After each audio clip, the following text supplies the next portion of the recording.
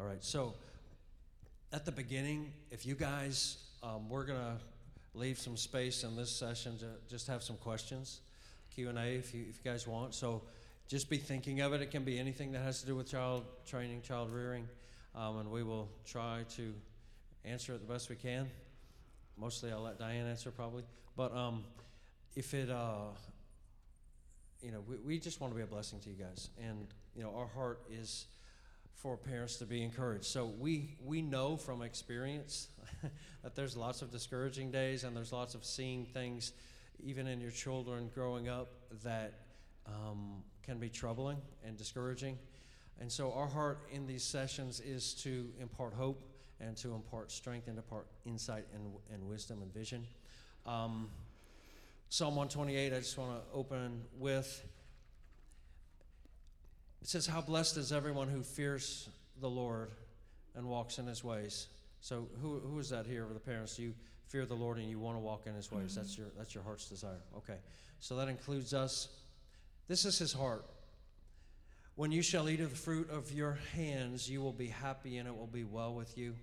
Your wife will be like a fruitful vine. Praise the Lord. Come on. Within your home, your children like olive plants around your table. That's the idea of flourishing, growing, lots of foliage there. Behold, for thus shall the man be blessed who fears the Lord. The Lord bless you from Zion, and may you see the prosperity of Jerusalem all the days of your life. Indeed, may you see your children's children. Peace upon Israel. So God's heart, we've gone through. There's lots of scripture that talk about God's heart for the future generations, and just want to emphasize that again, that is hopeful. So I guess maybe the reason that we're up here is that we've kind of gone through the journey a little bit with 7, and our youngest being 18 years old now. So, and seeing the fruit of the Lord doing good things. And so we've got lots of stories. Diane has lots of stories. She reminded me of one today. I was like, oh man, I forgot that. That was awesome. So she's going to mostly share tonight. I just want to read this quote, and then I'm going to turn it over to her. This is Charles Spurgeon. He said, you are as much serving God and looking after your own children and training them up in God's fear and minding the home and making your household a church for God. So good. As you would be if you had been called to lead an army into battle for the Lord of hosts. That's right. I believe that. Mm-hmm. There's divine destiny. Parenting is no small task. And often most often it's unseen. But you're sowing eternity. That's right. Into who knows what God has. The effort is well worthwhile. We say it over and over again. Your investment in your children and raising them up to know and follow Jesus will never be wasted. It will never burn on the day of judgment. Of all the things that you wonder about, that won't, for sure. Because it's God's mandated plan. That's going to last, and it's going to last into future generations. So, babe? Okay. So mainly what Barry and I talked about sharing tonight is kind of like going back over some things that we have covered, maybe filling it in a little bit more, and then probably next week or the week after we'll start diving into a lot of the discipline aspects of it. But in prayer, a lot of what I really felt in my heart was just like his heart. It's just his heart for our families. Sometimes we want to jump to give me all the tools because I need to fix my problems. But that's not God's heart for our families, that our children are little problems that need to be fixed. They're not. They're souls, and they need to be nurtured, and they need to be loved, and he's all about that. You can take, a carpenter can take a tool and can make a beautiful work of art, and someone else can take the same tool and destroy a beautiful log or a beautiful tree that could have been created into something amazing to the glory of God. But in the hands of the wrong person, it could be totally destroyed.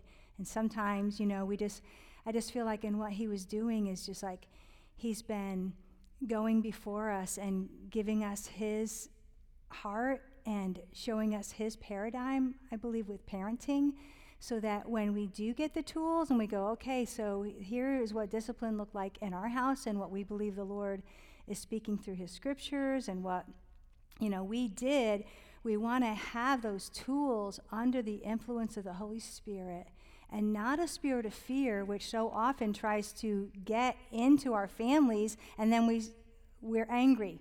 Well, why? Well, it's really based in fear. Why are we trying to manipulate and control? And why are we,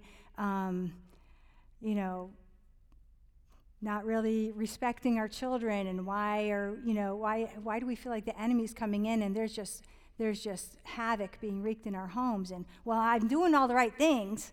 I mean, I have spanked them. I know what the Bible says about that, but we may not have the right spirit in what we're doing. And so, yeah, it is a tool that God gave us. It's not the only tool, but it is a tool that he gave us, but it has to be under the control of the Holy Spirit. I have a Mother Teresa down on here. I love her. And one thing she said that just really struck out to me, and she said, and here, just think about who she is, and the beautiful woman of God that just reached out in love and touched so many of the least of these. And she told a group that she was speaking to one time, if you want to do something really wonderful for the world, go home and love your family. It's so simple. Go home and love your family. And one time I was telling, this is a story Barry was saying, he didn't quite remember all of it, but we were talking about how children are such a blessing, and our prayer is that God really help us all to see the amazing treasures and gifts that they are. And after we had 5 children, so Carissa was a baby. She was probably about a year old, but we were at a friend's house, and we had this little prayer meeting, and the friend's house was close to the Walmart down on South Florida. And so we were at the prayer meeting, and another friend had come down from North Georgia, and she starts praying for me, and Barry and I at that time were really, more Barry than me, wrestling, oh God, do we keep this door open for more children? Like, this is hard. It's the hardest thing we've ever done. Do we keep this door open? And so my friend was praying for me, and she said, Diane, I see one more, no, I see 2 more children. And I was like, thank you, Lord. I receive it.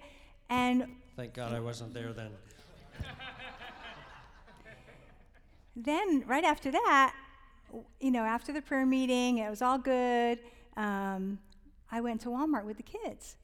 And I didn't usually, if you've ever heard the story that Barry shared about, like, when I went to Publix with all the kids with Landon, and like how that traumatized me.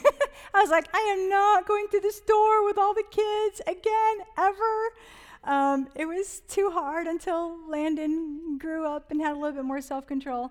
But anyway, we went to Walmart, and I need a few things. Everybody's in a good frame of mind. We're going to be okay. I just had peace. Like, we're going to go into Walmart, we're going to get what we need, and then we're going to get back home. It's going to be good. So we go into Walmart and I have 5 kids with me. And a lady walks up to us, and she looks at me. I don't know, Shayna, if you remember this. She looks at me, she looks at all the kids, and she counts them. She's like, 1, 2, 3, 4, 5. 5 children. She said, children are a blessing from the Lord. I said, yes, they are. And I looked at my kids, and they were being well behaved at that moment. Hallelujah. So I was smiling at them, and she says, do you have room for 2 more? And I'm like, what in the world? I look at my kids like, I'm astonished. We just came from the prayer meeting, and my friend just prayed that over me, like, do you have room for 2 more? And I'm like, wow. And I look back, and she was gone. And I'm like, guys, because when I looked back at them, they're all looking at each other, and they're looking at me like, and then I'm like, did you guys see where she went? Like, nobody saw where she went. I don't know. I've always wondered, God, did you send an angel? You were just confirming your word. I have no idea, but I would not doubt it. We didn't see her anywhere. Nobody could tell where she went. And the Lord was saying, children are a blessing from the Lord. That's what he sent her to tell me. And so one thing that we went over before was not all behavioral problems or discipline issues. A lot of times it's like we want to jump to that because we want to fix things right away, but sometimes we just have to slow down and really get the heart of God with what's going on with our children. I think I just prayed in the Spirit all the time, like underneath my breath when you're washing the dishes, when you're doing the laundry and you're cooking, like you're just praying. And an issue comes up, and I might be talking to my child, and in my heart, I'm like, God, what am I supposed to do? What are you saying about this? Sometimes we overpack our schedule, and we don't really focus on our children's true needs. That's just something to be mindful of. Or their character. Sometimes I would hear parents talk about different issues with their kids, and but then we were on our way here, and then I couldn't deal with it, and then by the time I got home, well, then it was too late, and then the next day we had this, and this, so I couldn't really deal with it then. And like, wait a minute. If you have character issues with your children, let the world stop. You're responsible for God for that little soul. And there really isn't anything else right at that time that is as important as that. The world can stop. If it's 2 weeks or if it's a month, it really doesn't matter because the soul of that child is all important. And sometimes, I hear some parents will say, well, my kids really need a lot or else they get bored and we need to, have a lot of activity. But I just want to put a little bug in your ear about boredom. I noticed that when my kids, maybe they really didn't say they were bored a lot. There were so many for them to play with and do things, so it just didn't happen a lot. And technology, honestly, praise God, was not something we had to deal with. So I think that leads to a lot of boredom, actually. But because then when they don't have that, then they don't know what to do. But sometimes. But I would find that, they'd go pick up an instrument. They'd make up a game. They'd pick up a book. Sometimes we just want to jump in, our kid's bored, so we need to do something. You don't. Maybe they're going to find something really creative to do that they really love, that they wouldn't have known if you fill in all the time slots. So just something to be mindful of. And then be intentional. Very intentional about filling up their love tanks, whether they're 2 or they're 20. And this, the Lord alerted this to my heart really early on with our kids. Jace was like 1.5 years, and Shayna had just recently been born. And, I was in the little nursery. I was changing Shayna's diaper and just like talking to her and just oohing on over my little precious baby girl. And I hear one of the workers that was like an usher guy. He's talking to someone else about this child in the nursery who is wreaking havoc. He's like, he's hitting the other kids. He's punching them. And I'm like, oh my gosh. I'm like, Irvin, who's doing that? I didn't think at all it could be my kid. He's like, oh, it's Jace.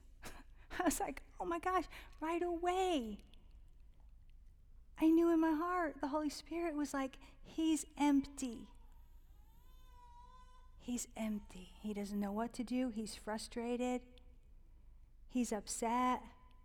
His world's been turned upside down. Mom and Dad are a little bit too busy for him. And Barry and I, here we were, workers at the church.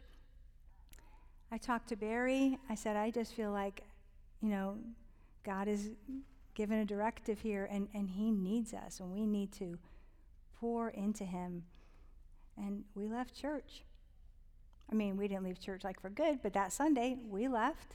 And then we were very intentional. We cannot let him suffer, because everything else at that time seemed to be crying out for our attention. We knew he needed it. And then we talked about how important it is, like who we really are, because our lives don't lie. What we love controls us. And is Jesus the true center? More is caught than taught, and it's caught because what you love spills out of you. Who you are, it's coming out. What you really love, everyone around you is going to know. And if we want Jesus to be our children's center, then he must be ours. And we become what we behold. So as we're beholding the Lord, we become more like the Lord. And think about it, your children are looking at your face every day. They're beholding you. So they're going to become what they're beholding. We talked about parenting and humility and the need to be honest and deal with our own sin in order to be able to deal with our children's. As Jesus said, first you have to remove the beam in your own eye, and then you'll be able to take the log out of your brother's eye. And this so applies to our children. And we're not talking about spiritual maturity in that you have to be totally spiritually mature or else you're not going to be able to, raise godly children. We're not talking about that. We're just talking about, like Psalm 15. Who's going to come before the Lord? He who has clean hands and a pure heart. And walking before the Lord on a daily basis with clean hands and a pure heart and being honest, speaking the truth, the Bible says, like in the inmost part. So we're not saying one thing and in our heart saying, oh, you're a liar. No, what we're saying with our mouth is congruent with what's really in our heart.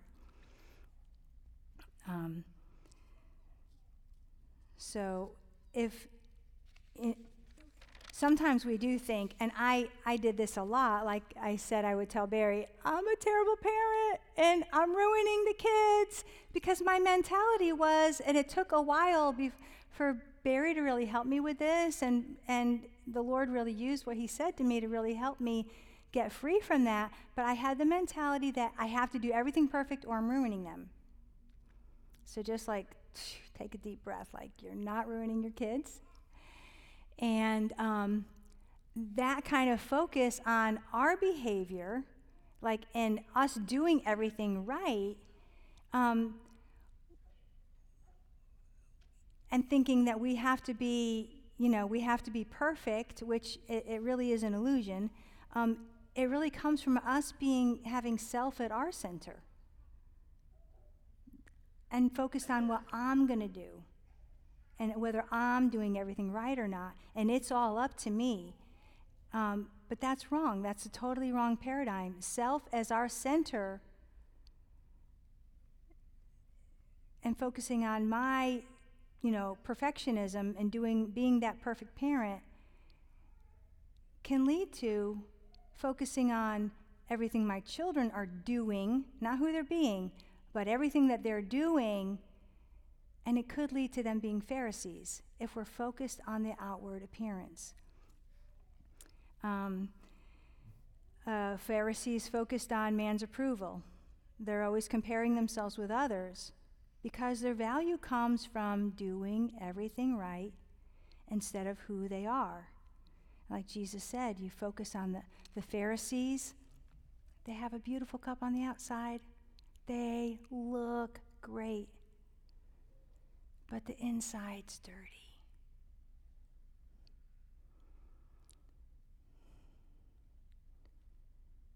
And if we are just so focused on the outward and we're never dealing with the inward. See, the inward, the Bible says the root of the righteous bears fruit. It's from the root. So it's like what's on the real inside of you. That is what's going to come out. And that's where the fruit is going to come from. And that's what we really want to offer to the Lord. That's a clean cup. We don't want to come before the Lord and offer anything to him, offer a drink or anything to him or anybody else when the inside of the cup is filthy dirty. So I feel like with that, he helped me to shift from, Okay, God, you're the focus. You're the center. It's about what you're going to do, and it's about me lining up. When you deal with me, I repent. The cross is at the center, and I repent, and I give it to you, and I move on. And if I need to repent to my kids, I repent to my kids, whatever. But we're going to just keep focusing on the Lord. If we have God as our center, then we are safe to admit our faults and our failings, take them to the cross, and move on. And in a way, you can see the scripture being lived out in that he that's been forgiven much loves much. So if you're mindful of what you've done wrong and you're looking to the Lord, you're trying to keep that clean conscience before the Lord, you're dealing with it, you're owning it, like you're so thankful. It's a very grateful and thankful place to live. He that's been forgiven much loves much, and that love can spill over to your family. We live out of a place of dependency on God and joy and freedom. The Bible says that the kingdom of God is righteousness, peace, and joy in the Holy Ghost. So where Jesus is on the throne, there's righteousness, peace, and joy. Where he's the center, there's righteousness, peace, and joy. If our home is missing righteousness, peace, and joy, who's at the center of your heart or the heart of your children? It's something to pray about.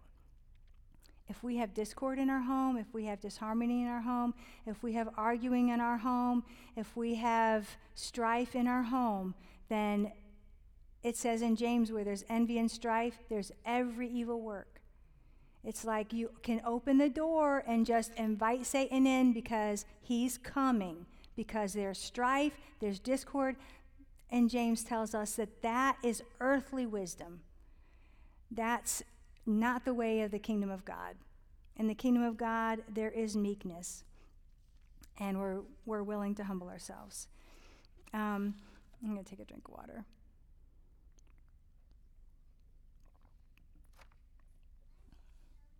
One thing that was really paramount with me with parenting, because, we say it so much, but it's just the honest God truth that we really didn't feel like we knew what we were doing. And we didn't, not that we just didn't feel it, we knew it. But Proverbs 2, I wanted to read a little bit of it. It says, "My son, if you will receive my words and hide my commandments with you, so that you incline your ear to wisdom and apply your heart to understanding. If you will cry out for knowledge and lift up your voice for understanding. If you seek her as silver and search for her as hidden treasure, then you will understand the fear of the Lord and find the knowledge of God. For the Lord gives wisdom, and from his mouth come knowledge and understanding. He lays up sound wisdom for the righteous, and he's a buckler to them that walk uprightly. He keeps the path of judgment and preserves the way of his saints. Then you will understand righteousness and judgment and every good path. And when wisdom has entered your heart, knowledge will be pleasant to your soul. Discretion will preserve you, and understanding will keep you." I would just go before the Lord and open up my Bible to Proverbs 2 and cry out and lift up my voice. Like, God, I need wisdom and understanding. I don't know what to do. Help me to seek for your wisdom like I would search for silver. It takes work. How much effort are we putting into crying out to the Lord for the souls of our children, for his wisdom and understanding? He knows what we don't know. He knows how to get to their heart, and we don't have that understanding. He'll give you discretion so you can walk into a room, you can meet a family, and they just want to be buddies with your kids, and the Holy Spirit will light you up and say, no. No. Everything that is involved with our children. Everything. Think about it. It could be from their diet to their schedule, to the friends they're going to keep, to the entertainment. We need wisdom from the Lord. He's the only one who gives it.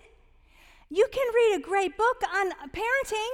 That's awesome. But you know what? The Holy Spirit is probably not going to take that whole book and just download it into you. It's something that's personal. It says from the Lord's mouth comes wisdom and understanding. If you're close enough, you got to be really close to somebody to hear what's coming out of their mouth. You got to get right up close to hear what's coming out of their mouth. God, get up close to him. What are you saying? I need wisdom. I keep having this issue with one of my kids. I don't know what to do. Keep taking it before the Lord, no matter what it is. It's great to read books. And when I would read books, I'd say, Holy Spirit, highlight to me what you're saying. Because, we can't wear other people's armor. We can't do it. David couldn't wear Saul's armor. We can't wear someone else's armor. But when God speaks to you, honey, it doesn't matter what comes against you. All hell can break loose, and you're going to stand, and you're going to have such conviction, and you're going to pray with tenacity because God has spoken to you, and you know what to do. He's going to help you. He is our rock, and he will give them with us the wisdom that we need.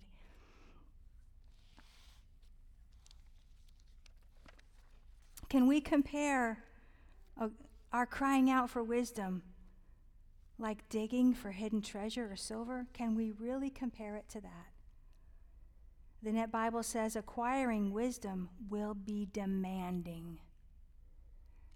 This will be demanding, but I think out of all the things that we share with you, if you got nothing else but this would be the most important thing that we can say, because this was the thing time and time and time again, crying out to God, opening up his word. God, what are you saying? We need wisdom. We don't know what to do. It's demanding. How much work and time and effort are we willing to put into crying out to God? Do you know I still cry out to God for my kids? Lately, I've been crying out, God, you said you would pour out your water on the thirsty and your floods on the dry ground. Pour out your spirit on my children and call out their names like Jace and Nicole and Elena and Dante and Julian, Shane and Luis and Isaias and Ethan, Kinza, Frontier, Landon, Emily, Asa, Aiden, and all the rest. God, pour out your spirit on them. You said in Proverbs 1 that when you pour, that it says, pour out your spirit and make known to us your words. You know what? We can't understand his words unless he pours out his spirit. We so desperately need him. And he has a way of taking a burden. He has a way of taking a weight. He has a way of taking what could be a drudgery and making it such a delight, because he's at the center. And there's righteousness, peace, and joy. A lot of joy. A lot of joy. Sometimes a lot of tears. And a lot of pain. And that's where all the crying out to the Lord and searching in his word. But a lot of joy. He changes, I think Barry said this one time, and this really stuck with me. He changes duty to delight. He wants to change the duty that we feel and everything about raising our children, like it's this enormous task, and it is, but you know what? Like that song we sang tonight, I love those worship songs, Allison. Nothing's impossible with him. He's the God of miracles. Like, it doesn't matter. It does not matter what you need. He's got it. But he changes duty to delight. We delight in honoring one another. Because actually, We're being so privileged. Because like we said last week in Luke 9:48, whoever cares for a little child like this is caring for me. Whoever cares for me, Jesus said, is caring for God who sent me. And your care for others is the measure of your greatness. So who's going to complain or walk around like they've got a ball and chain wrapped around their leg if they're caring for Jesus? Or who's going to boast about it? No, you're quite privileged. You're very, very, very privileged. God is privileging us with these children. Privileging us. So, Sissy sent me this text about just even changing diapers. Like it changes duty to delight. You're ministering to that little soul. You want them to be dry. You want them to be clean. And when you change that diaper, you're just talking to them and you're loving on them and you're massaging their little arms and their little legs and their little belly and they're just talking to you. And I'll tell you what, nothing better than that. You can talk to them all day long. They're just so precious. Duty from even like the spiritual disciplines that we want. Like, okay, so when you worship the Lord, what do we do with our kids to teach them to worship? Do we sit down and we have this little class? Okay, so when you worship the Lord, like this is what you do. Or do you put on some music and do you just worship? And you let them know that worshiping God is so much fun. Do you think you're going to have a little lesson on it? No, they're just going to join you, and it's going to be awesome, and it's going to be great, and the presence of God is going to come. Or you get out the guitar or whatever, and you start worshiping the Lord, and it's awesome. There have been some special times of worshiping the Lord with our family where it felt like heaven came into our home. And it was holy, so holy. Like I've never felt in any church service, to be very honest with you. So beautiful. And even with reading the Word, if it's your treasure and you love it, like, how much do you have to convince your children to eat ice cream with you? Do you have to really, oh, come on now, this is really good. All right, now if you're not going to eat it, then, all right, you're going to be in trouble. No, you love it. You love it. And you know what? They're going to love it. They're going to love it. They're going to love what you love. They're going to love what you love. Bedtime. Do we have bedtime bedlam because we're so focused on our duty? And me, the legalist, was like that. And back when we just had Jason Shane, I would be so frustrated and aggravated, and I'm like, Barry, da-da-da-da-da. He's like, honey, what? I think you got this all wrong. He said, the kids aren't made for the bedtime. The bedtime are made for the kids. They're not a means to an end. They're the end. So just stop stressing about everything with bedtime and just start enjoying them. So for our bedtime routine, we would, a lot of times at the end of the day, we might read after dinner as a family. Reading aloud to your kids is it's so amazing. So amazing. And you can read so much above their level, and they're getting so much that you're not even realizing that they're getting. Academically, it's incredible. Vocabulary, correct grammar. If they're looking at the words, if they're following with you, they see the words are spelled correctly. There's so much that they learn if you choose your stories carefully, if you read the old children's classics. The character is beautiful. And you know what your kids want to do? They want to emulate that. They want to copy it. They want to be like little Lord Fauntleroy, who's so joyful, never complain. It's just beautiful, beautiful stories. But it's a nurturing time. It nurtures their souls. They love to sit up close to you and read. It's such a precious time. So we would read together, and then we'd pick out a couple songs, and each night the kids would be able to choose the songs that we'd sing. A lot of times one of them might be a hymn, which we love the hymns, by the way. The theology, not in all the hymns, but in a lot of them, it's really good stuff. And then maybe they could sing a happy song, or like a happy worship song, one that was really upbeat. Barry would get out his guitar. It was really fun.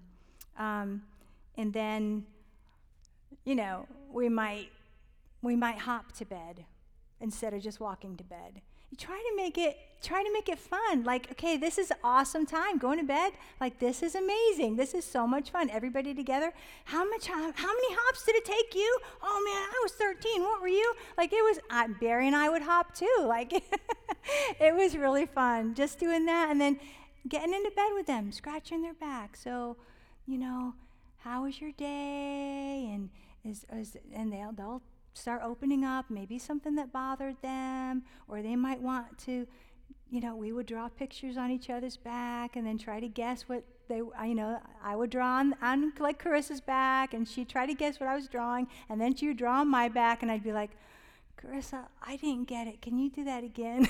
Because I'd be like half asleep. But anyway, it was such a good together time. Instead of barking at them to get to bed, it's so good to just delight in them. And duty with mealtime, getting your kids to eat certain foods can be, World War III. But delighting can make it so different. What if they helped you make dinner? What if they were involved in helping you make it? You think they're going to be a little bit more interested in eating it? Yes, they are.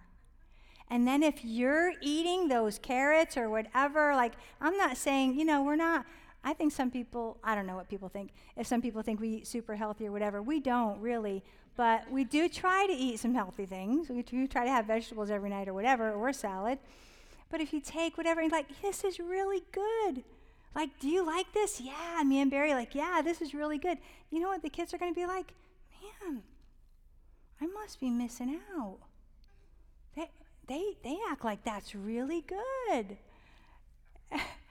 And, it can change. It doesn't necessarily work on quinoa or something like that. But. Okay, so I did try the quinoa, and Barry was like totally vetoed it. Like, no. Nobody has to eat quinoa. I'm like, okay. Dad, okay, you got to cook it right, Sissy says, and then it'll be good. Okay. Yeah. We need to have a quinoa cooking class with Sissy. Yeah. Well, so just real quickly, you have to choose your battles. Like, what is really worth it? And if they really don't like something, there's food we really don't like. And if it has a real strong taste, or it's just an adult tasting food, or it's an acquired taste of strong stuff that you didn't learn to like until you were adult. Really, is that the battle you're going to choose?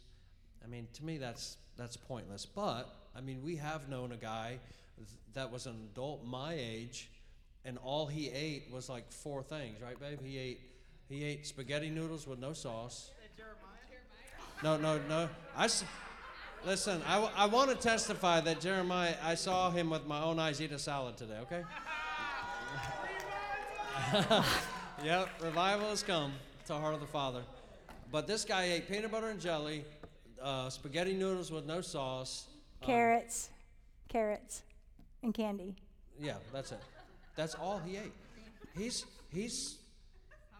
full-grown married adult. That's all he ate. Okay, somebody dropped the ball. Somebody dropped the ball for him. But you got to choose your battles. If you have a lot going on with your younger children, you do want them to eat their food. But if it's going to be, like she said, World War III, and sometimes there's battles that you cannot lose with your kids. And sometimes we'd say, okay, so you didn't eat this for dinner, you can have it for breakfast.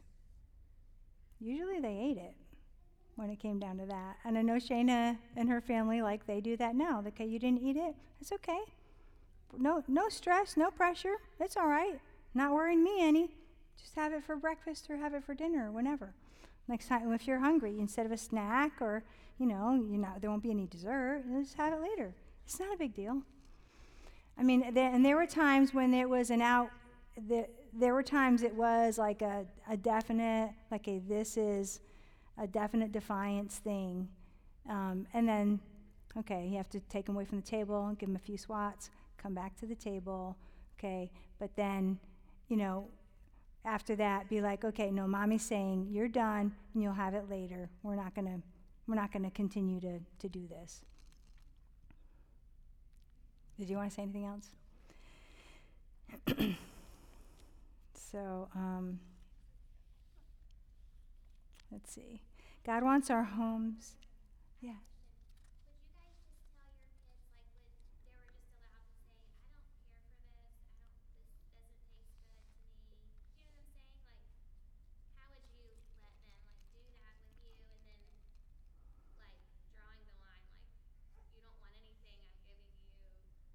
Mm-hmm. Well, when they were real little, I mean, we did just. Repeat the question. Oh, okay. So Sissy's asking if we would, were the children allowed to say, well, no, I don't like this, I don't want to eat this, and basically, would we be okay with that? Like if they really didn't like it. Like Barry was saying, there are a few things like we don't really like, so basically we cooked what we did like. We didn't sit down to a meal that we didn't like, but we'd say, you have to eat a few bites. You do have to eat it. And if they hated it, then okay, we'll take 3 bites and then you can be done. You don't have to eat all of it. And we never wanted them to feel like they had to eat everything on their plate. We didn't want them to be compulsive eaters. Like, some people grew up like that. Like, no, I have to eat everything. No, you don't have to eat everything. Just eat, eat a good amount. And, and we knew, you learn your child. What is it that when they've eaten a good amount or when, they're just taking 1 bite of everything and then they want dessert in 10 minutes. Like, no, that doesn't work. But anyway, I mean, it would be fine for them to voice it in a respectful way, but if so it depends. Like if they're saying, I don't like it, and it's a whine, and it's a complaint, and it's a dig, or it's a, I don't know. If they didn't say it in a respectful way, then I don't think that would be allowed. That wouldn't be appropriate. Never allowing disrespectful behavior one way or the other, us disrespecting our kids or our kids disrespecting us. And then always after mealtime, we had them, thank me for the meal. It's respectful to think of the person who worked for you and provided this meal for you. So thank you, Mom, for the meal. And you know what? They still do it. That's very sweet. And then when they go somewhere else, they'll thank whoever made the meal for them. And that's just polite. That's just kindness. That's just way to, honor. So always encourage that. But anyway, God wants our homes to be filled with delight. He doesn't want them to be a war zone, but a place where He reigns. Again, where there's righteousness, peace, and joy, where you delight in God, and as a husband and wife, they see you delight in each other, and you delight in them, and you know what's going to happen? They're going to flourish. They're going to delight in you. They're going to delight in God, and they're even going to delight in each other. It's a beautiful thing, just, we definitely had our struggles when the kids were really little, but then as they grew up, they became best friends. And it's so sweet, and I think some of the most beautiful times have been just seeing how much they love each other. very, very sweet and just very, very precious. Yeah, and just one of the greatest things that you can do for your children in all the world as husband and wife is to love your husband and love your wife in front of them. They feel it. You know, Diana and I are, physical touch people, so we would always hug and embarrass them, kiss in public and that kind of stuff. But, even as adults, like they wrote us this, they gave us 52 reasons why we love you, a deck of cards, but they made their own and they wrote reasons on there. And several of those reasons were thank you for showing affection in public, even though it embarrassed us. Because this is what one of them said. He's 24 years old now. Because we knew that if you loved each other like that you would love us too. And so lots of times when we would hug, just like itching, all of them would do this when they were little. They'd come and try to get in between us. It was like a love sandwich. They felt so secure in the fact that mommy and daddy really do love each other. It's huge, and it sets the atmosphere in your home for your kids to feel secure. Mm-hmm. If mommy and daddy really love each other, this is a safe place to live. And it makes their little hearts happy, I'm telling you. Mm-hmm. It's one of the greatest things that you can possibly do for your children for their own security and stability. Mm-hmm. And I guess there's just one other thing I want to share, and then we can open it up to questions. And that is just a story about how perspective changes duty to delight, and how the Holy Spirit helps us to change, to have a mind shift and a paradigm shift in this regard. And I have felt like the Lord's dealt with me before, like, do we rightly discern the Lord's body? Well, what does that even mean? I think a lot of it has to do with, like, how are we treating each other? Like it says in where is it? About rightly discerning the Lord's body? Like Paul, rightly discerning the Lord's body. Oh, yeah. And communion, 1 Corinthians 11. And it says, many die early. Like, what? Like, this is a big deal to the Lord. Our children are part of Christ's body. They are part of the body of Christ. Are we rightly discerning the Lord's body? And so this is the story. One time when Barry's mom was living with us, she had MS, so she needed help taking a shower. And so every once in a while, that would fall on me, because we had some people in to help her with a lot of different things.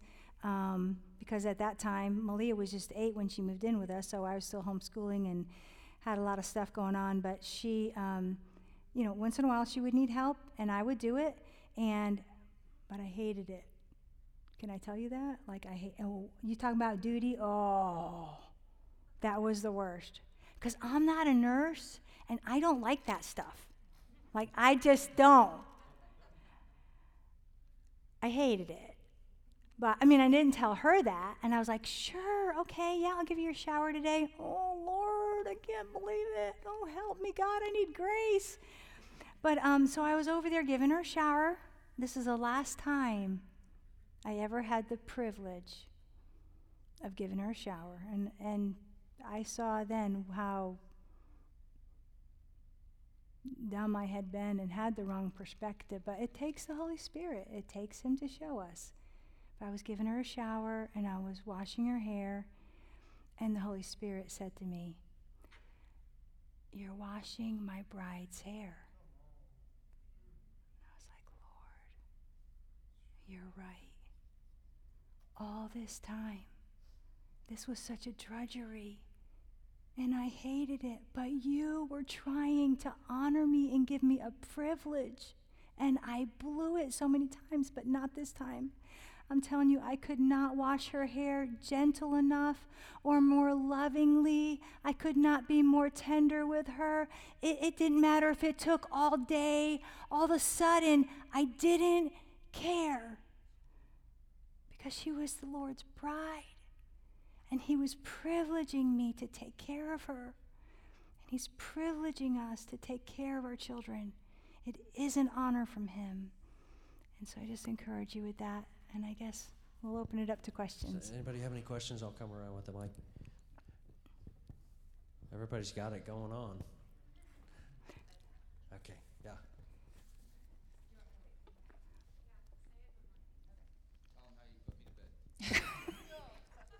No. Anyway, I just totally lost. Okay, so bedtime. I feel like it always starts like a delight and it's wonderful. At what point, like, I guess, how do you end it? Like, I feel like it drags on, and it's like, okay, we've played our games, we've sang our songs, we've read our books, now you want a drink, now you want an ice pack and a Band-Aid, and what else can I give you before you actually go to sleep? And then it's like, you're getting a spanking, just go to sleep. Like, Yeah. how do you transition it still joyfully? Well, I'm so glad you asked that, Morgan, because one thing I had written down on here that I forgot to say was that, because we ran into the same thing. It's like then at that point, they don't want you to go. But we would put on Christian lullabies. Our kids listened to Michael Card, Sleep Sound in Jesus. And he had two, I think, different lullaby albums.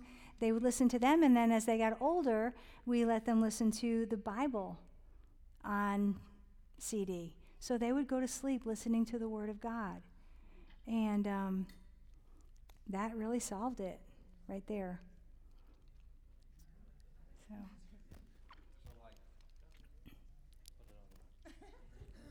So do you mean like, okay, we're done, we're going to put on the music and then good night? Yeah, good night. Yeah, that's it. And if, like, I mean, and you can, sometimes you have to realize, is this legitimate? Are they really getting out of bed because they need to? Or is this starting to be a game to them and they're really not obeying and going to bed, and that time it might be Yeah, I time introduced them to, to Mr. Spanky. yeah, there you go. Yeah. Yeah, exactly. Yeah, so the line gets crossed, I think, when they're at that point defying their authority. But I think it helps to tell them in advance what the process is going to be. And then they know what to expect. And then they know that they're going, what are you going to do now? Then Mr. Switch comes into play sometimes. Yeah, I think we've all experienced that. Routine helps so much. When you have a routine, I bet you it knocks out 50% of discipline issues. Having a routine, it just helps so much. It's like the train tracks, that move the train along. Those routines just move the train along. Okay, this is what time it is. Oh, this is our routine for this, and it's very helpful. My question for Barry: what were some ways that you would connect with your kids? So I noticed, they naturally connect with mom and their relationship's good. What were just some things that you would do to try to connect to them at a young age? Well, I'd be silly with them. I had nicknames for all of them, sometimes multiple ones. And I called Shayna Louie and Little Lulu and Dearest and all kinds of things like that. But they were just special names for them that I had. I mean, that's one thing. Also, when I would come in, I'd get down on the floor and they would all pile on my back and I'd see how many of them I could carry. They'd stack up literally to try to all get on my back. And just things like that. I've just found that, whatever you can do to smile at your kids, look at them in the eye, touch them, let them know that you enjoy, and whatever you can do to communicate that you enjoy being with them, they're not a burden to you. You're not trying to get them checked off the list so you can do what you really want. I mean, they intuitively know, like, if you really like them. So play games. Diane talked about reading. We had books that we read where I would read, longer books like Old Squire's Farm. These just kind of stories from old-timey stuff. They loved it. Dad, will you read? Dad, will you read? So I'd sit in the chair, and, we might read for 30 minutes in the evening. And then that was like a tradition, and they couldn't wait to pick up on the next thing, And so just really, there's some really good, wholesome kinds of stories, but they're really interesting. They have interesting characters. We did that a lot. And they loved it. Even when they're older, they're like, come on, Dad, you want to read these books? Or they'd see them on the shelf and they go, oh, I remember that book. That was so awesome. I mean, it really did make an impact on them. So things like that. I mean, whatever, communicating to them that you enjoy being with them is huge. It's huge. You can't really fake that. Like, they intuitively know that you do.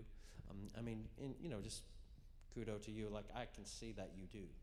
And I think that Josie knows that as well. The way that you interact with her, hold her, look at her. I observe those kind of things, and I think, aw, you're doing a good job. Yeah, and Barry, like, one thing that he would do too is if he was, when we didn't have as many, when there weren't as many kids, but like if he was going to drive his truck somewhere or go to his holding area, he might take Jason Shana with them, or Jason Shana, Landon, Wesley, or whoever, and then they're all coming back with Yoo-Hoo. They were out with Dad, and they got their Yoo-Hoo, and I'm like, oh, great, it's right before dinner. But but being with Dad, I was like, honey, you bought them Yoo-Hoo, like we're getting ready. He's like, no, they go out with me. I want them to feel like they got treated with Dad, and it was a special time. It was a fun time. I want, when I drive away, for them to want to go with me. So. You talked a lot, you were talking earlier about how you love that they love each other. And I've asked you this before, like, how do you teach them brotherly love? And obviously mine are younger, almost 5, almost 3. And, smaller concepts, but what are some ideas to teach young ones how to prefer one another? Well, I would tell them, maybe we're sitting down to read, and sitting right by Mom. Of course, you don't have this problem. You only got 2. One can be on each side. But we had multiple, so it was always the issue of who gets to sit by Mom and then, be able to see the pictures. But I'd be like, guys, guess what? Right now, someone has an opportunity to prefer Jesus. Because however we treat others is the way we treat him, right? And they're like, yeah. Okay, well, who wants to prefer Jesus? Oh, you can sit there, you can sit there. They were just so willing. When you turn it around and you make it about Jesus and honoring him, you would be surprised at how much their hearts, they really do want to honor him. So, that as far as like reading or in any regard, if it comes down to preferring one another, you can always pull that out. When you prefer others, like it is as unto Jesus, you're doing it for Jesus. So would you like to prefer him first? A lot of times they're just going to say, yeah, like I would. And then, Wesley and Landon, they had the hardest time with each other.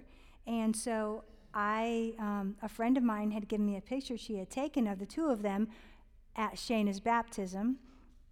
And Landon was just standing behind Wesley, and he just had his arm around him. And they're just both like, it was just a beautiful picture. And so I kept that in their room. And when there were issues, I'd be like, oh, look at this picture. You guys, I love this picture. I love that you're having a hard time right now, but I know you really do love each other. And you know what? One day, you might have trouble. You might be broken down on the side of the road, and you're going to call Wesley. And he's going to say, sure, Landon, I'll be right there. He's always going to be there to help you and to pray for you. Like, you guys are going to be best friends. Like, I know you're having trouble right now, but I know that you really do love each other. God's going to help us work through this, but this is what you really have. This is a very special relationship you have with him, and there's nothing in the world that can take the place of, your relationship with each other. So that kind of helped. Yeah, we would tell them regularly, you're going to be best friends for your whole life, you guys. So, like, these little things, you don't let them get in the way. Mm-hmm. Oh, and Barry, the scripture with Landon and Wesley about overlooking offenses. Oh, yeah. It's the glory of a man to overlook an offense, Proverbs 19:10. So He had to memorize that one. Did you let your kids sleep in your bed? And how do you handle that? Absolutely not. Never, ever, ever, ever did we do that. No, the first night when Jace was born, our first child, he slept on my chest because I was rocked. But day 2, you're like, get out. They did not. No, we did not allow. him And to sleep it's there. just, I couldn't sleep. I'm a very, very light sleeper, so I hear every breath. And I couldn't even sleep with them in the room with us. Now, some people do that, and it's not like it's wrong. Yeah. We just didn't. No, we didn't. We never did from the beginning, and it was just better that way for us. And we're not saying it's wrong, but I've heard lots of stories about it, how it doesn't usually end well, but like so. Anyway.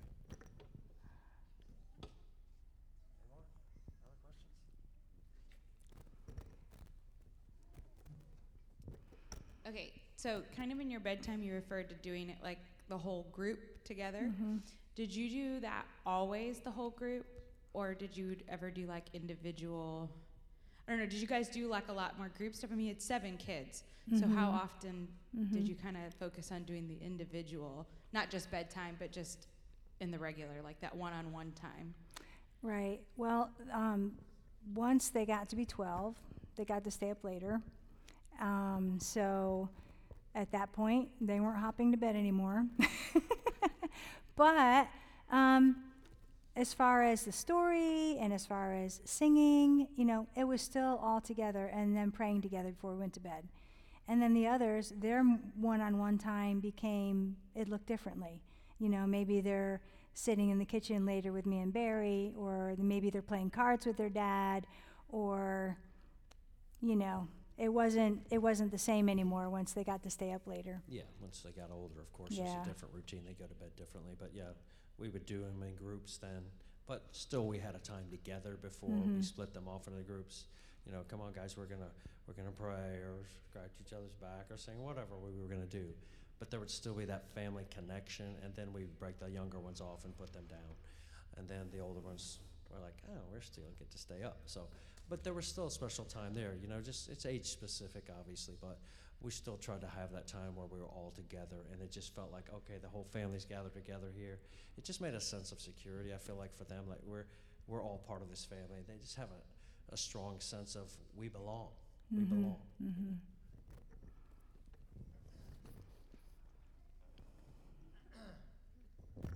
So you've been running a business, probably since you first started having children, right? Yeah. So, I mean, you worked a lot of hours, and so my question is, what kind of strategy, I guess, or best practices, for lack of better words, did you use when you come home from a long day of work and work's kind of overflowing into when you get home? How did you turn it off and really strive to kind of engage, and when you got jobs going and men laying out and collecting money, all the stuff that's running a business. How did you manage that at home? Because I feel like I struggle turning it off and then checking out. As far as engaging, that's a real challenge for me personally. Yeah, it's a challenge. I don't know, just practice, I guess, of deciding when I'm driving home. When I was driving home from work, I'd be like, okay, I'm going home now. Like, I'm gonna shut all this off, and I'm gonna try to be all there, for my family and for my kids. I mean, it's, exhaustion's a thing. It is. But, Diane would do really well too. It's like, Daddy's working. If I was working extra long and I was coming home late, Daddy's working extra late. What special thing can we do, for him when he gets home? And it would just be, for them, they didn't feel like they were just turning their attention, like, we're still a family. Like, if Dad's home late, then we're going to try to do something special for him. Like, she would have him rub my feet, I'd be sitting on the chair, and let's rub Daddy's feet. And so they'd be all excited about, So it would still be that connection, and I'd be like, But, I think there's ways. And I think the mom, when you come home, can help, too, to do that. And what Diane, one thing, so many things she did really well, but one of the things that she did was to make that connection of, Daddy's worked so hard for us. So when I come home, my kids would say, Daddy, thank you for working so hard for us. Yeah, and they still do, honestly. I mean, so that's kind of a beautiful thing, and it makes them feel like I'm not missing out on something. We're still a family. We're all together. We're doing this thing together, And so I think you can work from both ends, from the home side and then from your side. Just try to shut it down, turn the phone off, all that kind of stuff, and try to be all there as best you can. And he kept the TV off. You know, that was a big thing. You know, that was good. Well, I guess I hope this is okay. But just because I know you did work a lot when you were little, but I remember Mom always telling us, yeah, Dad loves us so much. Like, he's working so hard for us. And so, like, for us, it was I mean, at least for me, I never felt like, oh, like, why is my dad gone? Like, of course, I would miss him and stuff, but I didn't ever feel, like, badly towards him because of that. It was always, like, a positive thing, like, wow, like, he loves me so much. And I think that can help change the mindset. I just because I was one of the children like that.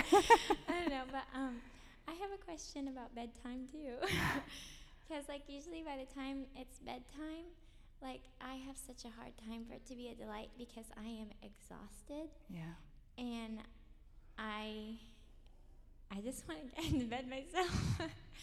And so, like, Frontier, like, I put him to bed, like, right after we put the other one. So I feel like he's fussy, he's ready to go to bed. And so I can't, like, take 20 minutes or whatever to put the other ones to bed. And if you had any suggestions for that.